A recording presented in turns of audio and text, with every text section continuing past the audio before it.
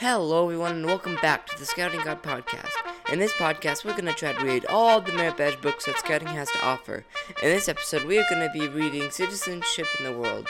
And this is part 2, so if you're following along, we're on page 33. Now, let's begin. Foreign policy. Foreign policies includes all the positions and actions a nation takes in its relationships with the rest of the world.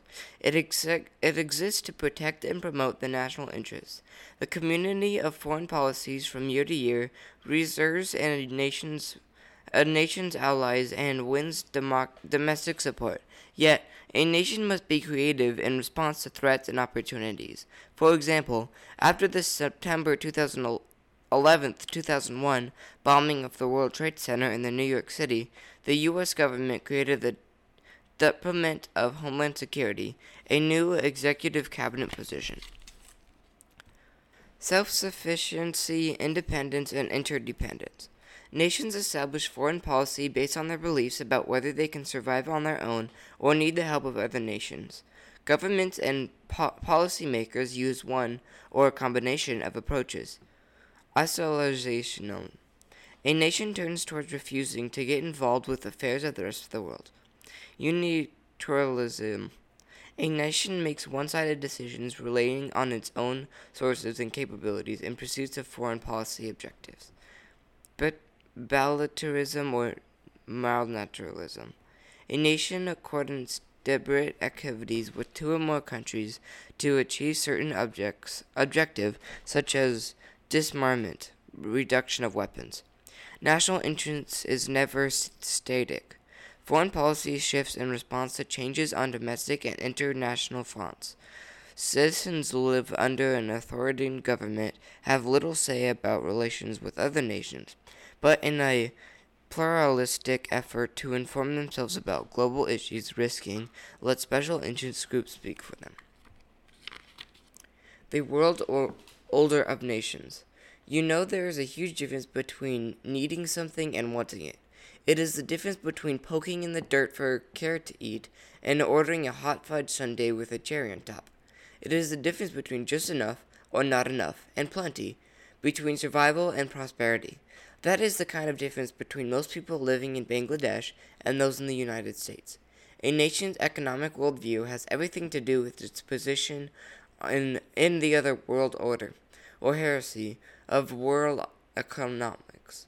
These economics are classified according to specific factors, standards of living, economic productivity and growth, and use of modern information technology. A first world nation, also called an advanced industrial country, or AIC, is a modern country with top-rate industrial and technological capabilities. It plays a major role in international policies or finance. Canada, France, Germany, Italy, Japan, United States, and the United Kingdom are some of the first world nations. A second world nation is called a major developing country. It is an industrial country that is not as advanced as prosperous as a first world nation. The classification is not used often as some nations are on the verge of becoming first world nations, and others are more like third world countries. Examples of second world nations include countries that were part of the former Soviet bloc, China, Mexico, and Algeria. A third world nation, also called a less developed country, is a poor country where high birth rates, poor health care, and lack of education contribute to a low standard of living. The economy is generally based on a combination of agriculture and low-level industry activities. Third world nations include Nicaragua, Kenya, Ethiopia, India, and Indonesia. These countries depend on foreign aid from first world nations to fund programs that help develop and improve upon education and technology. A fourth world nation is on the bottom of the economic hierarchy. People live in extreme poverty. The Argentine agricultural economy is based on subsistence farming, which means that the crops and dairy products provide the minimum amount of food necessary to support the farm family, with no surplus left to trade. The fourth world nations are Bangladesh in Asia and countries in the famine belt across the middle of Africa. Third world nations that have been ravaged by war, like Afghanistan and Mozambique, can slip into this category. People all around the world have the same basic needs in terms of food, shelter, safety, and health. Once these needs are met, the lifestyles of people around the world start to look alike. In the fourth world and some in the third world countries, people use bicycles and motorbikes to get around. There are few paved roads. As income per person rises, the customer demands for automobile rides. The necessities of the construction of modern highways, which ultimately leads to the development of rail transportation systems and an infrastructure to support the growth of major urban areas. At this point, customers depend on it. It's more about wanting than needing products. A nation has achieved a level of prosperity. Movements up the ladder of development depends on the government and its ability to write policies, institutions, and infrastructure in place and the right time. If the government keeps its tight control on currency, banking, and communications, it's higher a broker to grow and the economy will stagnate. However, if the government is open to participate in the global economy, then nations can prosper. Economic activities around the world. A nation's place in the world order relates to the kinds of activities that are the foundation of its economy. These economic activities are classified into three sectors. Primary sector. This first level of economic activities is based on extracting raw materials from Earth's surface. Primary sector industries include agricultural, forestry, fishing, and mining. The majority of people working in third world countries are involved in these labor-intensive activities. Secondary sector. Activities in this sector involve industries that transform raw materials into finished goods, manufacturing, and construction. Tertiary sector. Industries in this sector include intangibles, also known as services. These include customer-oriented services such as rail trade, banking, and investment services, healthcare, communications, transportation, and nonprofit organizations. Most of the economic activities in first world countries occur in the trajectory sector. If you follow a lifestyle of a product, you will see that it moves throughout the sectors in sequence. For example, workers in the primary sector cut down trees. In the second sector, the timber is turned into lumber in a mill, and then used to build houses. In the tertiary sector, various service spins off from the home, construction industry, real estate practices, mortgage companies, insurance agencies, furniture and home improvement stores, as well as landscape and carpet cleaning businesses. A nation's economy is like a product. Over time, it moves through the sequence of economic activities. Depending on its foreign policy and other factors, the nation might develop from a source of raw materials and manpower to a provider of services, from a third world country to a first world country. Today, most countries' economics depend on a combination of two or more sectors: geography, natural resources, and climate. If you asked several real estate agents to name up the top 3 factors to consider when buying a house, they probably will all say location, location, location. That means place matters. That's true for countries too. Where a country is located makes a huge difference in whether it will prosper or struggle. Where people settle. As people give up their nomadic lifestyles of hunting and gathering, many settle down to farm along fertile strips of land in coastal areas and on floodplains near rivers. The yields of their crops depended on a favorable climate. Farmers on temperate climates, moderate temperatures and rainfall, had a better chance of producing abundant crops than farmers in other climate regions. That's true today too. Latitude, elevation, ocean currents, bodies of water, mountains, and winds all impact the climate of different populations and economic worldwide.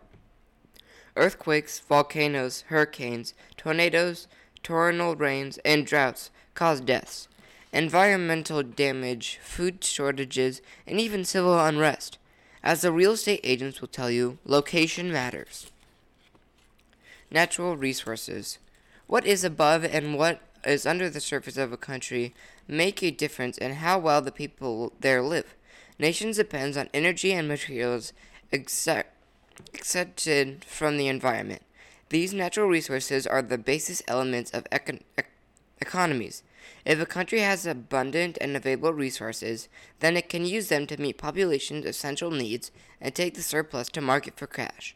Natural resources are categorized as exhaustible sources of energy, sun, tides, water, wind. They are continuously generated. Their production cannot be reduced or exhausted by mismanagement. Renewable resources, crops, freshwater, forests, soil. These resources are renewed or regenerated by either environmental processes or biological reproduction. Climate and terrain, the physical features of the land, affect their abundance or scarcity. Although these resources can be replaced, they can also be depleted, used up, or destroyed by mismanagement. Non-renewable resources, fossil fuels, coal, petroleum, natural gas, industrial materials, sand, limestone, salt, sulfur, sulfate, land metals, ores. These are materials that cannot be replenished. It is possible to recycle metal resources such as iron and copper. However, coal, oil, and natural gas, which supply 80% of the world's energy, are completely consumed when used. Because of the importance of these resources, nations form strategic alliances to use and protect them. The quality and quantity of natural resources are unevenly distributed around the world. Those countries with abundant resources means to use them, like in the United States and Canada, have thrived. Most poor countries have scarce natural resources and lack the means to use what they do have. Place to place. If a country tends to trade or sell its surplus resources, it must be able to get them to market. Many developing nations are located in the tropical regions of the world. Foods such as rice, fruits, and vegetables can be grown there, but the dense forest growth and heavy rainfall make it hard to build and maintain roads needed to move the products to market. So, people in these countries rely on water transport and live near the banks of navigable rivers. Those nations that are most successful with trading other countries have long coastlines with deep water ports and protected harbors. Yet Russia, despite its long coastline, has no ice-free ports in the winter, so it has problems with shipping freight. Some of the poorest countries in the world are landlocked. Switzerland and Austria, however, have managed to become first world nations despite being landlocked. Africa has 15 landlocked nations. Without direct access to the oceans, these countries lack fishing and shipping opportunities and are at serious disadvantage compared to coastline countries. They depend on being allowed to ship their products on roads or rivers that cross natural borders. In Africa, civil wars and famines occur often and rebels illegally seized shipments. In order for those third world nations to develop economically, they must find ways to cooperate. Populations and problems. Population growth is not a local problem unique to a particular country, but a global issue that has to be tackled by all nations. It cannot be addressed on its own, but must be considered in terms of global poverty, health and education, economic development, and environmental damage that requires coordinated efforts in the global community. Almost 3/4 of the world population lives in third world nations. More than 80% of the population increase is taking place in less developed countries. Population growth from births and migration of refugees puts pressures on land resources, resulting in food shortages crisis. There is a limit on Earth's carrying capacity or ability to support the world's population. Yet many people think that because resources like air and water are owned in common, they do not make special efforts to protect and conserve those resources. More than 200 of the world's river basins are shared by 2 or more countries. So one toxic waste dumping may contaminate the water used by other countries downstream. Air pollution caused by chemical spills and nuclear disasters, such as those in Bhopal, India, and Chernobyl, Ukraine, affected humans' lives, trade, agriculture, and industry throughout the world. The main way to achieve sustainable development is through resource management. This approach develops decisions about which natural resources should and should not be developed, how much and in what way to develop them, and for whom. These decisions are influenced by economic, political, and cultural concerns. The growth of the world's population and the health of the world environment affects us all. No nation can afford to ignore these problems beyond its borders. The depletion, or a tight control of natural resources, calls for cooperative efforts to manage those resources responsibly and find new sources of energy. Global population requires collective environmental protection measures. Ask yourself how you can contribute to the welfare of the planet and its people. The world will feel like a much smaller place. International trade and commerce. Regardless of how a nation might choose to isolate itself from the world events, it is not entirely self-sufficient. No nation economy can produce all the goods and services that its citizens demand, so it must exchange resources and products with other countries. This exchange among nations is called by various terms: international trade, global trade, foreign trade, and international commerce. Economic systems and ideologies. Every nation must make decisions about what goods to produce and in what quality, how to make these products, what to charge, and where to distribute them.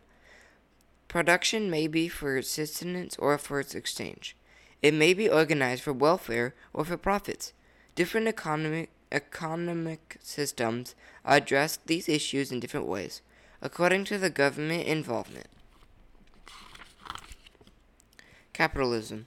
Capitalism is a market-based economy system, which means that the decisions mentioned above are made in the marketplace through the law of supply and demand. This system is also called a free enterprise, private enterprise, or free market economy. Has the following characteristics: 1. Private or corporate ownership. 2. Investments determined by private decision instead of by state control. 3. Individual initiative. 4. Profit. 5. Competition. In a free enterprise system, the entrepreneur drives the economy. Any individual has the right to start and run his or her own business, as well as the rights to close it. Because the entrepreneur is the only one who organizes, manages, invests, and takes the financial risk of the business, that person also is entitled to benefit from any of the profits. Competition is a key feature of free enterprise systems. When a number of companies offer the same product or services, they have to compete for customers. The customer wants to buy the product with the best quality and lowest price. If companies want more sales, they have to keep quality price. If companies want more sales, they have to keep quality high and prices low. In order to do both, companies have to find the most efficient way to produce the products or services so that they can still realize profits. Capitalism lets customers, entrepreneurs, and workers make free choices. Buyers choose what products they want to buy and what services they want to use. Entrepreneurs choose what types of businesses they wish to own, and workers choose to stay, switch, or quit jobs. The basis of the U.S. economy is free market, but the government does not regulate certain economic activities in order to protect the public. Pure food and drug laws, anti-pollution standards, and subsidies, government payments to farmers to grow particular crops, and examples of such regulations. The government also promotes private enterprises by building an infrastructure to support businesses, granting money for scientific research, and develop foreign markets. This economic system, in which the private sector, individuals and companies, produces goods and services to the public sector, government, regulates and promotes businesses, is called mixed economy. In the United States, the government actually owns and operates some of the services that could be provided by the private sector. For example, Amtrak, the passenger train services, and Medicare, the federal health care insurance program, are run by the government. Socialism. Socialism is an economic and political system based on the idea that all citizens should be economically and politically equal.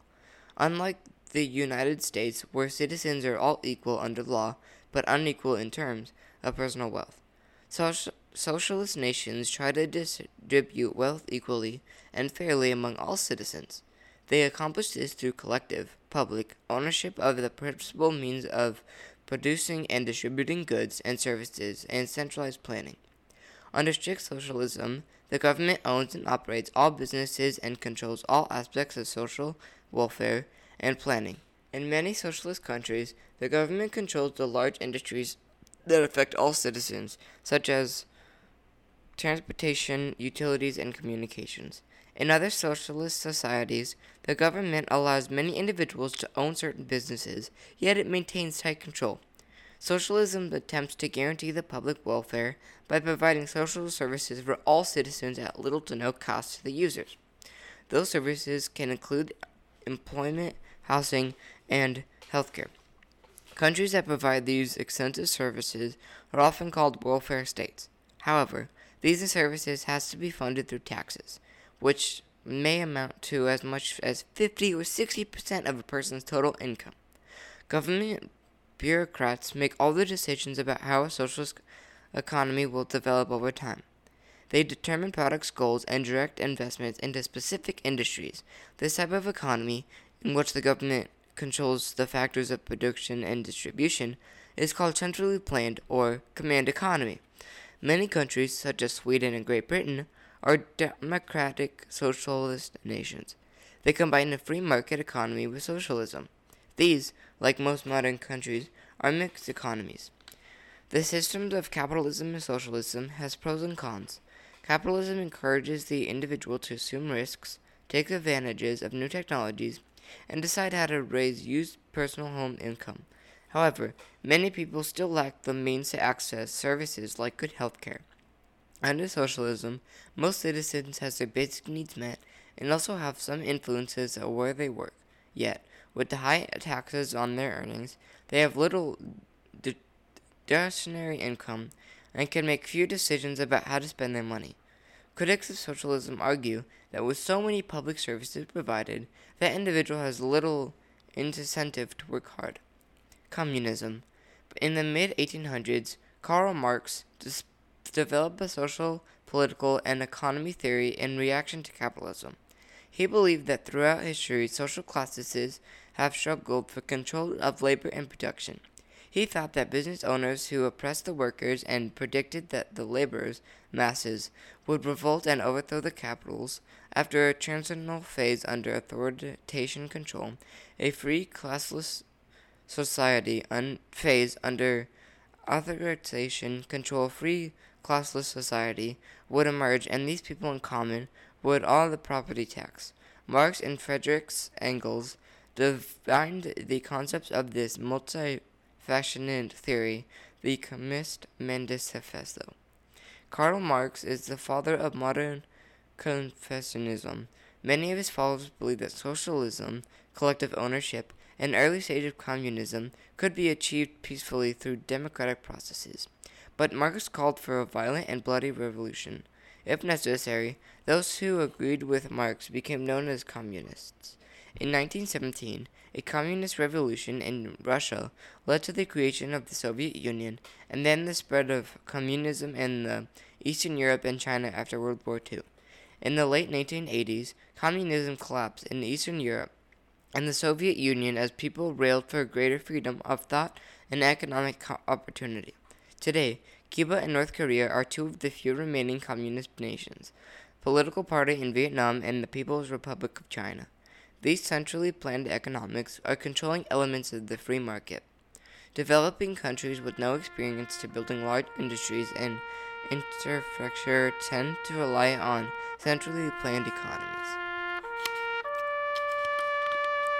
However, governments focused on investing in new industries or producing specific goods may neglect the production of food or certain customer goods. At this point, the citizens may become resentful and unruly. Political instability invites authorization control. In order to attract foreign investments, countries must create a predictable environment that resources the entrepreneurs and foreign governments. A good investment climate offers access to markets, stable government, and transparency. Developing nations under authoritarian control are not transparent, so investors are reluctant to sink capital into products that could be naturalized. Thank you for listening to part 2 of the Citizenships in the World Merit Badge book reading.